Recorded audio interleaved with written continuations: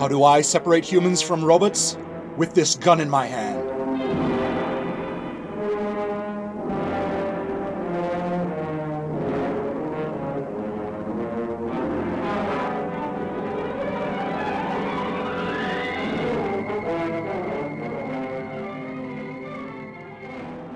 Hildy Johnson, former reporter for the Morning Post, enters the office of the editor, her ex-husband, Walter Burns.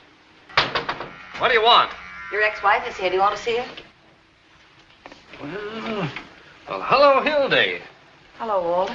Sort of wish you hadn't done that, Hildy. Done what? Divorce me. Makes a fellow lose all faith in himself. Almost gives him a feeling he wasn't wanted. Oh, now, look, Junior, that's what divorces are for. Nonsense. You've got an old-fashioned idea. Divorce is something that lasts forever, till death do us part. Why, divorce doesn't mean anything nowadays, Hildy. Just a few words mumbled over you by a judge. We've got something between us nothing can change. Look, Hildy, I only acted like any husband who didn't want to see his home broken up. What home? What home? Don't you remember the home I promised you? Sure I do. That was the one we were to have right after the honeymoon. That honeymoon. Oh, was it my fault? Did I know that coal mine was going to have another cave-in? Oh, are you going to listen? Well, good grief, how much is that other paper going to pay you? There isn't any other paper. Oh, well, in that case, you raise it off. You go back to your old salary. I'm like, how do you like that? Trying to blackjack me. Hold on, I want to show you something. I'm it's busy. Here, it's a ring. Take a good What? look at it. You know what What? it is? It's an engagement ring. Engagement ring? Uh-huh. I tried to tell you right away, but you would start reminiscing.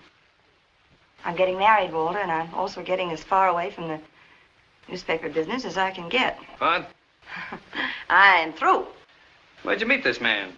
What's his line? He's in the insurance business. Insurance business? Uh-huh. Well, that's a good, honest business, isn't it? Oh, certainly it's honest. It's also adventurous. It's romantic. Listen, Hildy, I can't picture you being surrounded by policies. Policies are the right one. Policies doesn't make sense. I can, and I like it, what's more.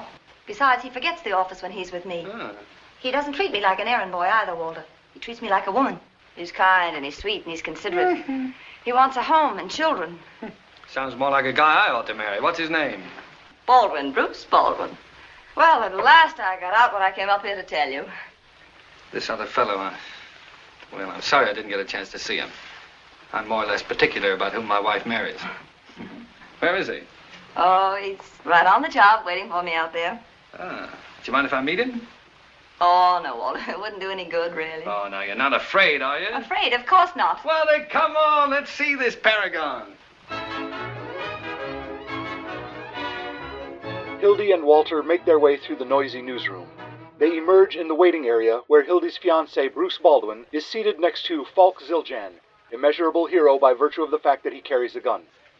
Well, I can see right away my wife picked out the right husband for herself. How do you do, sir? There must be some mistake. I'm already married.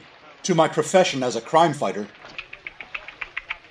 Oh, Hildy, you should have told me. Well, congratulations again, Mr. Baldwin. Oh, no, my name is... Excuse me, will you? I'm terribly busy. Just leave your card with the boy. What did you say, Mr. Baldwin? I'm here to talk to you about your irresponsible editorials against vigilante crime fighters. But my name isn't... Mr. Burns. Some other time. I'm busy with Mr. Bruce Baldwin here. I didn't hear what you said. I feel that the anti-vigilante editorials in the Morning Post have been doing a disservice to all the crime Now, fighters. look, what is it with you? I'm Mike? Bruce Can't Baldwin. you see that... Oh, you're Bruce Baldwin? Yes. Well, who is he? Who are you? My name is Falk Zildjian, and I don't think you appreciate that vigilantes have prevented Parabellum City being overrun by insidious robots that look and sound exactly like humans. This recent invasion... Is this any concern of yours? No, but I still... Well, from now on, I thank you to keep your nose out of my affairs. And don't let it happen again, that's all. Mr. Baldwin, I'm terribly sorry about this mistake. This is indeed a pleasure. You see, my wife, that is your wife, I mean Hildy... Oh, Hildy, you know, you led me to expect you were marrying a much older man. Oh, really? And what did I say that led you to expect such... don't worry about it. I realize you didn't mean old in years. You always carry an umbrella, Bruce? Well, it looked a little cloudy this morning. That's right. Rubbers, too, I hope. Attaboy. A man ought to be prepared for any emergency. Well, Walter, I think we'd better be running along. Yes, we'd better be going. Where are we going? I'm taking you two to lunch. Didn't you tell him, Hildy? No, she didn't. Well, I guess she just wanted to surprise you, Bruce. After you. After you, Hildy. Wasting your time, Walter, won't do a bit of good. No, I'm glad to do it. Glad to do it. After they stroll down the block to the cafe... Well, hello, Gus. Well, don't tell me it's you, Hildy. It's none other. How have things been? Oh, I can't complain. Well, I can't. I'm hungry. Get me a roast beef sandwich. Rare on white... Oh, sorry. On white bread. Over there, Bruce. That's right here. And you, Hildy? Oh, I'll have the same, I guess. And you, sir? Yes, that's all right for me. I'll just have a Reuben. This is really generous of you, Mr. Burns, after that mix-up back at the office. Now, I really think we should talk about these lifelike robots replacing human beings. Bring some mustard, too, Gus. Yes, sir. Well. So, you two are gonna get married, huh? The kind of robots disguised to pass for humans are called androids. Because of their electronic brains or intellectual artifice, they seem like rational beings. They may be hiding among us right now, waiting for their chance to strike. Strike? What strike? Where? Anyone in this cafe could be a mechanical contraption masquerading as a person. The lady at that other table, or the waiter Gus. Someone might even question whether you're human, Mr. Burns. You can't do that to me! Now, there's a test that can determine if someone's an android in disguise, but the easiest way is to find some personal references. If we talk to people from the suspect's hometown, what would they say about him? They think he's pixelated. Oh, yes, pixelated. Okay. But then we have to get personal references to back up the personal references. Really, the most reliable way is to administer the Voight test. What? A scientist named Voight figured out that androids are bad at faking emotions. When you ask them questions that should provoke an emotional response in humans, androids sometimes will give you a blank stare, or other times they'll overreact.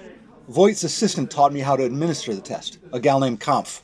Would one of you like to sit for the test? After you, Bruce? How long would it take to get him examined? I'd say Bruce is just easygoing. I wouldn't say he's an unfeeling robot. I'm like something in the icebox, aren't I? Yeah. It would only take a few minutes. Will you do me a favor, Bruce, please? What do you say, Duffy? Hildy, I don't think... I know it sounds silly, dear, but do it for me, please. I have a list of the questions right here if you're ready. Now tell me, Bruce, what do you think it would be like if you were a machine? Oh, I don't know. That'd make me feel pretty funny. All right. Question number 2. Imagine you're lost in a dark forest. You come upon a frightened young girl. A pack of wolves has surrounded her, but then you realize she's an android. Would you save her? Well, I could get a company doctor here in 20 minutes, now but you're I talking. don't like Get the the idea. idea. I'm not sure how you'd get one when you're lost in the forest, but I guess your heart's in the right place.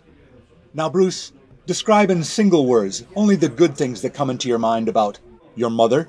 Well, where's Mother? She said she was coming up here. She left. Mother? Well, your mother kicked the bucket No, about my it. mother. Oh, Oh, well, that relieves my mind. Wait a minute, your mother's alive. Hildy, tell me where my mother was going. She couldn't say. Which one of these men is it? They all look like murderers to me. Honey, a human. All right, settle down. That's enough emotional response from everyone.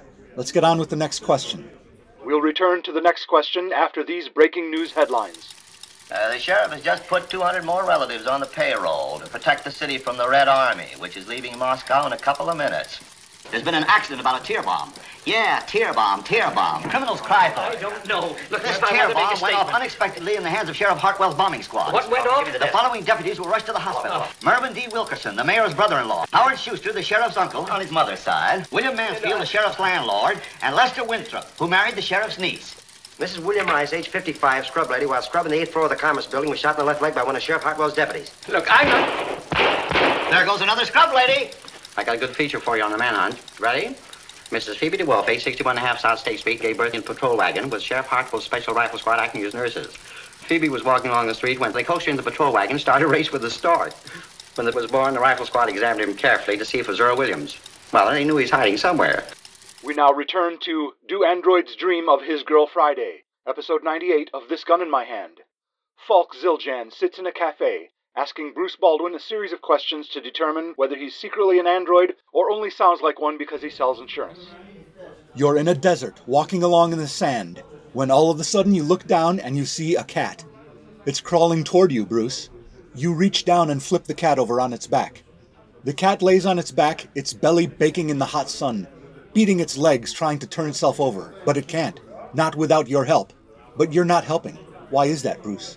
Make me feel like a heel. My cat just had kittens again, their own fault. That was the last question. There you are, I've done it. Anything else? There is an android at this table, but it's not Bruce Baldwin. Well, don't tell me it's you, Hildy. It's none other. Oh, now you got me. Oh, Hildy, you should have told me. Hildy, tell me. Please tell me the truth. Oh, If wait you a minute. ever loved me, Hildy. Yes, Hildy is a robot. Now you hear that, Bruce? That's my diploma. It was fairly easy to determine. She's not one of the latest models. She's old, isn't she? A few years ago, I would have recommended immediate termination, but Dead. Oh, this is the end. Oh. Goodbye, dear, and good luck. Hildy, are you sure you want to quit? Now, Bruce, what do you mean? Well, I mean, if there's any doubt about it, or if there's anything... luckily we can turn her over to the Informatron to be reprogrammed. Her evil circuits will be replaced, and for all practical purposes, she'll become human. This is your chance to have a home and to be, like you said, a human being, and I'm going to make you take that chance. Yeah, all she ever wanted was a home. Well, I'll certainly try to give her one. I know you will, Bruce. Where you gonna live? Albany. Albany, huh? Got a family up there, then? Oh, just my mother. Just a minute, huh? Oh, you're gonna live with your mother? Well, just for the first year. Oh, well, that will be nice. Yes, yes. A home with mother. There's nothing to worry about. If you'll come with me, please, Hildy, we'll get you adjusted. I want to go someplace where I can be a woman. Come on. So long, you wage slaves.